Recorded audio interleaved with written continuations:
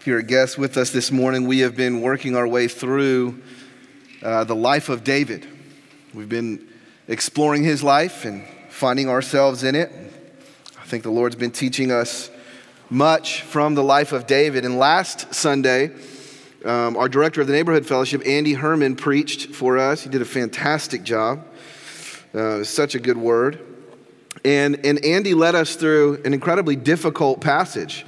Last week we looked at 2 Samuel 11, which chronicles the story of David falling into sin with Bathsheba. So just before that, we'd seen David at his very best. In 2 Samuel 9, David welcomes Mephibosheth to his table.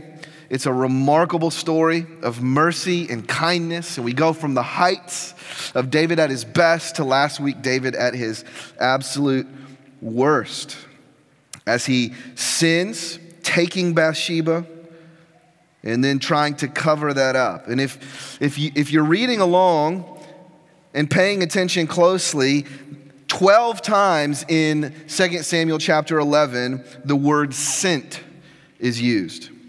David sent for Bathsheba. She sent word to him that she was pregnant. Word is then sent to Joab to instruct him to put Uriah on the front lines where he would die. Word is then sent back to David that Uriah the Hittite has been lost in battle. And as you read chapter 11, you can't help but feel the anxiety of it all. David is scrambling. He's pulling levers and pushing buttons. He's doing whatever he can to manipulate his way out of trouble. He's using his kingly power in all the wrong ways, and he's willing to bulldoze whoever gets in his way so that his reputation is kept intact, so that his sin remains secret. It's an ugly mess of anxious toil. But at the very end of all of that, the last word of 2 Samuel 11, verse 27, is that the Lord considered what David had done to be evil. All of David's desperate attempts to control the narrative cannot hide or conceal his heart from the one who knows all and who sees all. And so chapter 12 begins, the Lord sent Nathan to David. In light of all of David's sending back and forth, here is the definitive action. Now it's God's turn to reveal who actually is in control, who actually pulls the levers. God has not only considered David, but he's about to confront him. In divine love, God is not going to let David get away with his sin. There's an irony here as chapter 12 begins, as we're introduced yet again to Nathan, who we first met in chapter 7. The name Nathan means gift. The Lord packages a gift for David in the form of the prophet. Now, Nathan likely isn't the gift that David is looking for, but he's the gift David needed. Church, don't you know that God often doesn't give us what we want? He loves us too much to do that. No, he gives us what is ultimately best for us. He gives us what we need. And what David needed in this moment was a wake-up call. He needed a confrontation. Friends, divine confrontation is a gift. You might struggle to believe that. Most of us do not like confrontation. In fact, we live in a culture that teaches us to live and let live, to mind your own business. But it is a gracious thing to be confronted about our sin. The most damning thing of all would be for God to simply hand us over to our sin. The most damning thing of all for David would be for God to just say, David, you can quote unquote get away with it. That's the ultimate judgment. That should be a shuddering thought for us. For God to just give us into our sin, to let us get away with it. And yet God would be completely just to do that, right? In fact, we could argue that this would be the most just thing for God to do. To just give us over to our sin. To let us have what we want. It would be a fair thing for God to just give us over. But the good news of this passage, the good news of this story is that God pursues sinners. And if you are a child of God, you may succeed in unfaithfulness, but God will come after you. It's a gracious thing for the Lord to confront you. It's actually a mark of his faithfulness and his love. And so in this passage, what we're going to see this morning is that the Lord confronts David with a word of correction. He's going to help David see the consequences of his sin, but he's also going to comfort him with the promise of his love and of his forgiveness. So let me pause and let me pray for us as we dive in together. Father, as we look now at your word, this is a hard word. Lord, none of us likes to be confronted in our sin.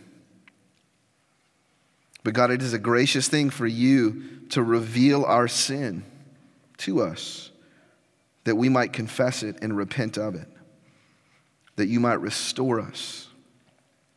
And so God, help us to receive this word. Help us to hear what your Spirit would say to us. We pray this in Jesus' name. Amen. Nathan, we're told in chapter 7, is a prophet. And the role of the prophet was to be a mouthpiece for God. We might, when we think of a prophet, be inclined to think more of like a soothsayer, someone who predicts future events. And certainly, within the prophetic literature of the Old Testament, there are occasions where the prophet is given a glimpse into the future. But most often, what was common for the prophet to do was to point the people of God back to the law of God. The primary role of the prophet was to remind God's people of the covenant they had entered into with God. And to remind them of the blessings of obedience, that if they walked in step with Yahweh, that he had promised to bless them and to keep them, and to also warn them of the dangers of disobedience. And so, in many ways, the prophet in the Old Testament is similar to the preacher in the New Testament. He was Yahweh's mouthpiece. And he was called to declare, "Thus saith the Lord." And that's what Nathan's role is here with David. God sends Nathan to David to say, "Thus saith the Lord." He sends Nathan to David to be a truth teller, to tell David what he needs to hear. And we catch a glimpse of these two men's relationship in chapter 7 as David imagines that he wants to build a temple for Yahweh. He kind of runs this by Nathan. And at first Nathan says, "Hey, David, that sounds great. You should go for it," until God gives Nathan a word then to say, to David, you're not going to build God a house. He's going to build you a house, a dynasty. And it's not going to be you that builds the temple. But these two men had a relationship. They were more than acquaintances. We might call them friends. And so I don't think it's a coincidence here in chapter 12 that it's Nathan that God chooses to go to David and to speak this word of truth to him. Often the way that God confronts us and corrects us is through the prophetic word of a friend. God often speaks to us through the word of a friend, his word through a friend. Christian therapist Rich Plast says that everyone needs one or two people in their life who knows pretty much everything about them, who has permission to tell the truth, and that when they do, you believe them. Everyone needs at least one person in their life who has permission to tell you the truth, and when they tell you, you believe them. Do you have someone like that in your life? Who have you given entrance into the inner chambers of your heart? Who has permission to ask you any question and demand that you tell them the truth? who has permission to tell you the truth. And when they do, you listen. I wonder if you're willing to be that kind of friend for someone else. Proverbs 27:6 says, faithful are the wounds of a friend. The only way that we can live healthy lives is through the kind of relational intimacy that allows for faithful wounds. I can remember as a boy going on a camping trip with my dad. And while on the camping trip, I got a splinter in my finger. And the splinter got underneath the surface of my skin where I couldn't just pull it out. So my dad did what any good dad would do. He pulled out his Swiss Army knife, which wasn't the most pleasant sight to my eyes. Certainly not to my throbbing finger. But to fish out the splinter that was in my finger, he had to gently use his knife to pick at that opening until he could pull out the splinter with the nice little set of tweezers in his Swiss Army knife. He actually had to wound me further to get the splinter out. But I trusted him because I knew he wasn't trying to hurt me. He was healing me. We need friends like that. We need friends who have permission to hurt us in order to heal us. To truly be healthy, we have to open our lives up to the correction of trusted friends. David had Nathan. But notice that as Nathan comes to David, that Nathan doesn't start right in on him, right? Nathan doesn't start immediately condemning David. No, he doesn't attack David with blunt words, because the goal of gospel correction is not to lambaste someone or to lay them bare. It's to lead them to repentance. And especially when we've been deeply hurt, often what we want for the other person is for them to feel our hurt. We want them to bleed, right? And so we need to be especially careful when we're the one who's been hurt, not to fall prey to vindictiveness or retribution. No, the goal is gospel correction. It's not to inflict pain, it's to bring healing. And so Nathan, as he comes to David, he doesn't attack David. He does something way more subversive than that. He tells a story. And as I read the story this week, I couldn't help but be reminded of so many of the parables of Jesus. This reads just like one of those parables.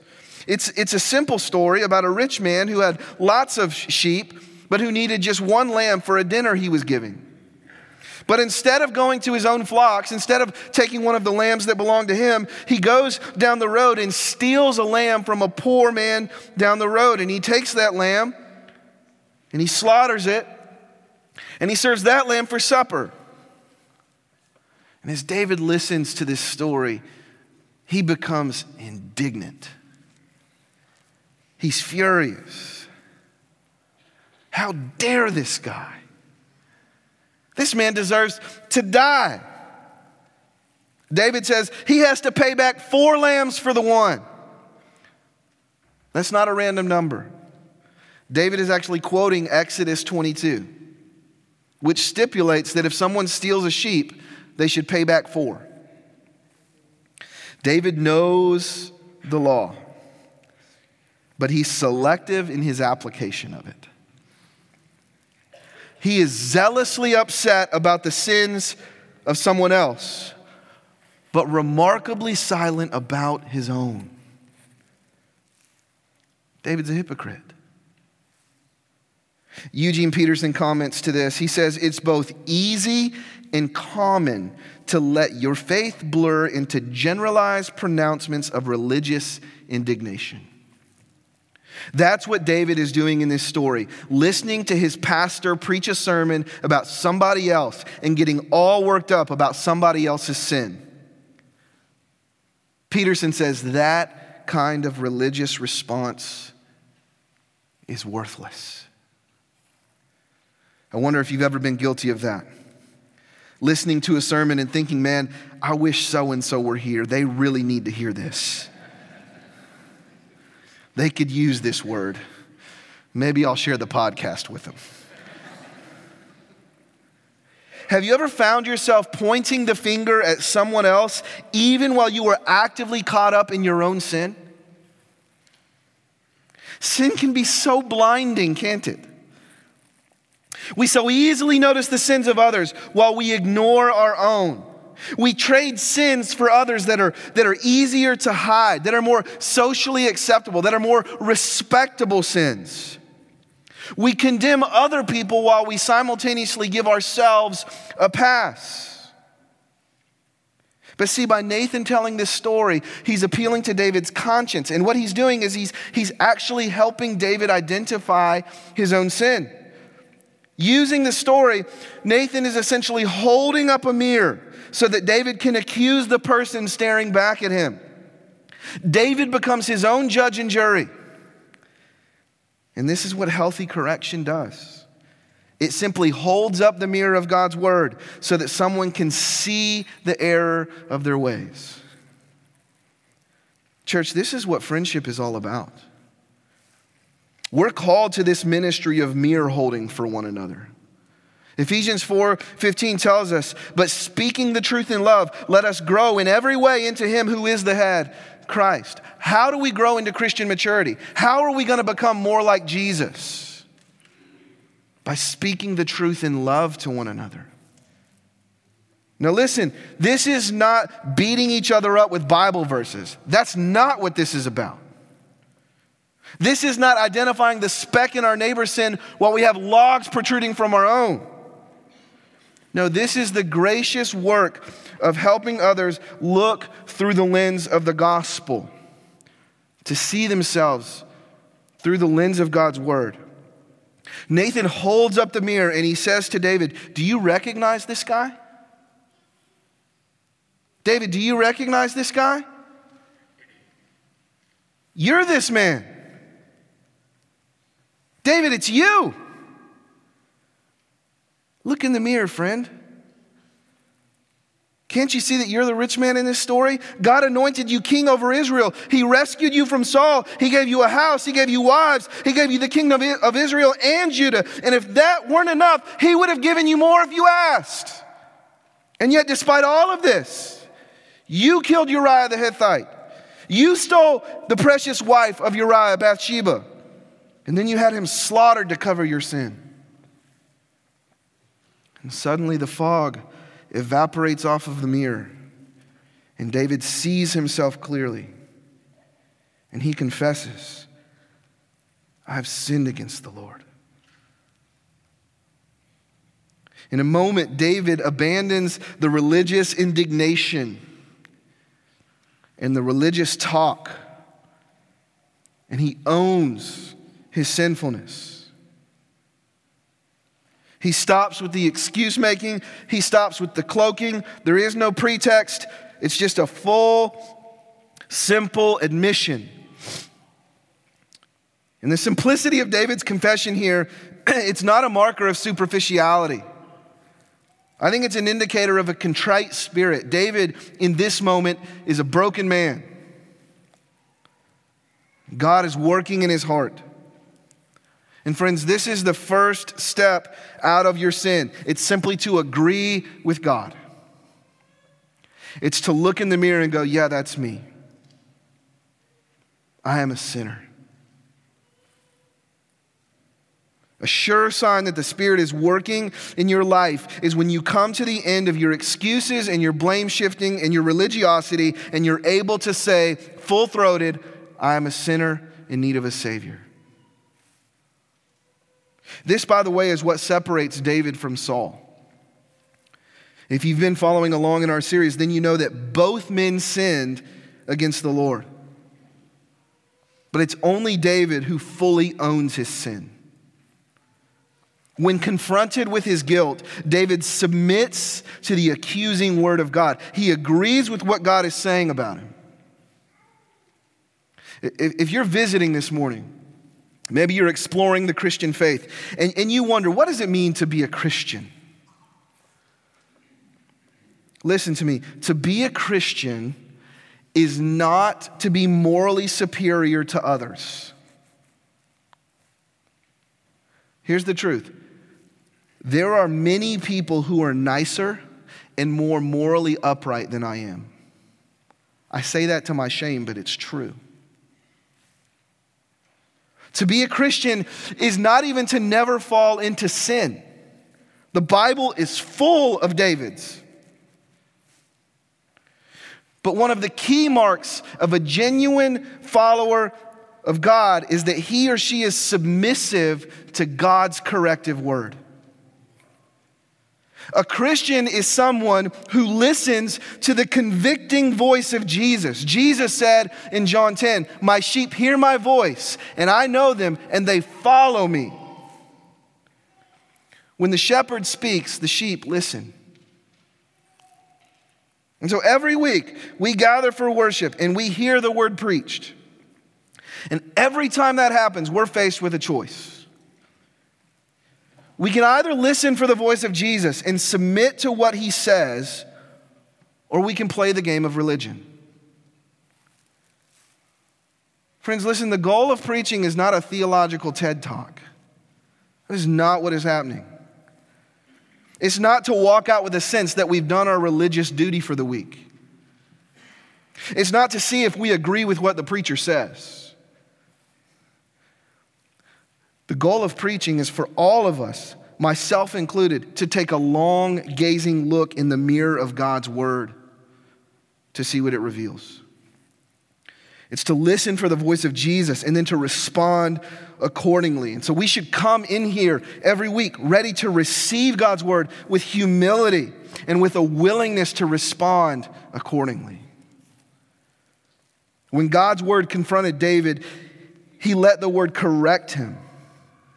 And he confessed his sin. And with his confession comes an assurance of grace. In response to his confession, the prophet Nathan says to David, "David, the Lord has taken away your sin." Maybe you've noticed that every time we confess sin together as a church, there's always a word of assurance that follows that confession time. Why do we do that? Because Scripture says if we confess our sins, he is faithful and just to forgive us our sins and to cleanse us from all unrighteousness. And so we're assured of pardon. We're assured of grace in confession. But maybe you go, well, how does that work? How can God just pardon David's sin? I mean, doesn't the law say in Leviticus 20, if a man commits adultery with a married woman, if he commits adultery with his neighbor's wife, both the adulterer and the adulteress should be put to death? Isn't that what the law says? Doesn't Leviticus 24 say if a man kills anyone, he must be put to death? David murdered someone. David committed adultery. How does God just go, David, you don't die? David deserved to die. How can Nathan just assure him of grace? I want you to notice two things in the text. One, David will still deal with the consequences of his sin.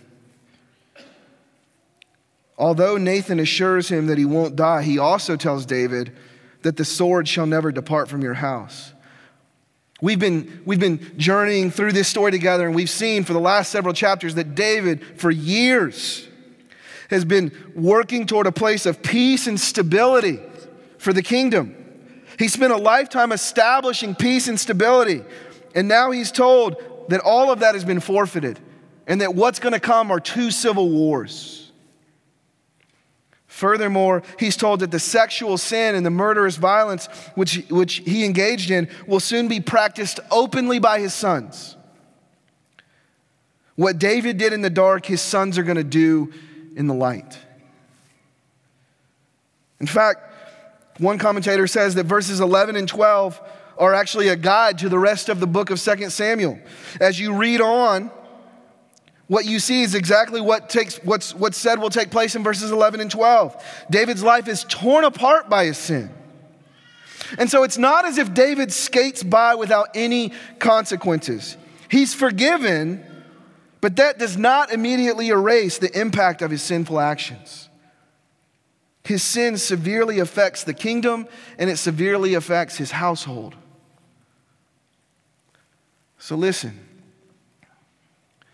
do not believe the lie that you can live in sin without consequence, right?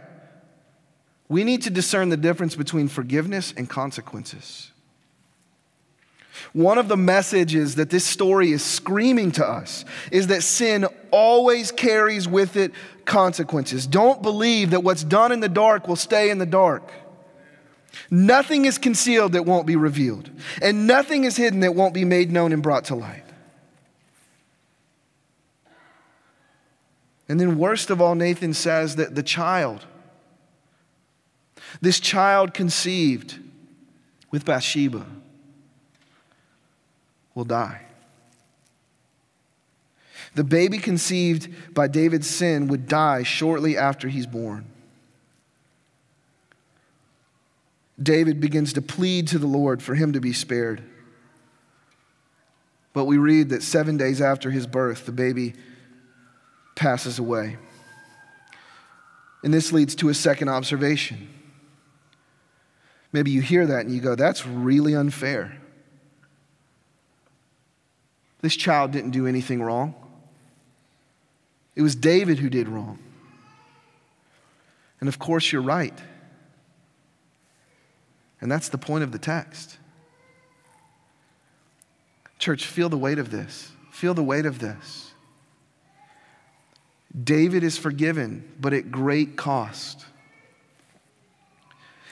It's as if the child will die in place of David as an innocent substitute. Does that sound familiar? Perhaps you can recall another time later in the scriptures where someone pleads to God for his life to be spared. Father, if there be any other way, let this cup pass from me, but not my will, but yours be done. And the Father says, this is the only way. God did not spare his own son, but freely gave him up for us all, Romans 8:32. For God so loved the world that he gave unto death his only begotten Son, that whoever believes in him should not perish, but have eternal life. God made him who knew no sin to be sin for us, so that in him we might become the righteousness of God. The reason why, if we confess our sins, God is faithful and just to forgive us and to cleanse us is because Jesus, the truly innocent Son, has suffered the penalty of our sins for us. He has died so that we can be assured the Lord has taken away your sin. You will not die. For David, this is a promise not only of temporary forgiveness, it's a promise of eternal life. I want you to notice that after David's son passes away, verse 23 says, David says in response to his child's death, I'll go to him. What does David mean? He believes that he will see his son again because his sins have truly been taken away. Isn't that remarkable? And church, we can have that same hope. No matter what we're guilty of, Jesus died so that we can be confident that our sins are forgiven and that death does not win. In Christ, we have the promise of eternal life. In verse 24, we learn that David and Bathsheba eventually conceive another son, who they name Solomon. And if you keep reading, you learn that it is Solomon who ascends David's throne. Solomon is the one who builds the temple that God told David his son would build. And Solomon, if you keep reading all the way to the New Testament, is the one through whom Jesus the Messiah comes. See, in the midst of all of David's mess, God still had a plan. Even in the tragedy and the chaos of David's sinfulness, God kept his promises. If we are faithless, he remains faithful, for he cannot deny himself. And maybe you're here this morning, and if you're honest with yourself, you would say, man, I don't believe that my sin is forgivable. Maybe you believe that the mess you've made is irreparable. I want you to listen. In the midst of your mess, God is still on his throne. You can't out-sin sovereign grace. Jesus redeems the worst of our failures. And he came to undo all of the consequences of David's sin and our sin, and to set the kingdom of God in order. And see, Jesus, in the end, will make everything okay. As we close, there's one other son I think worth mentioning in this story.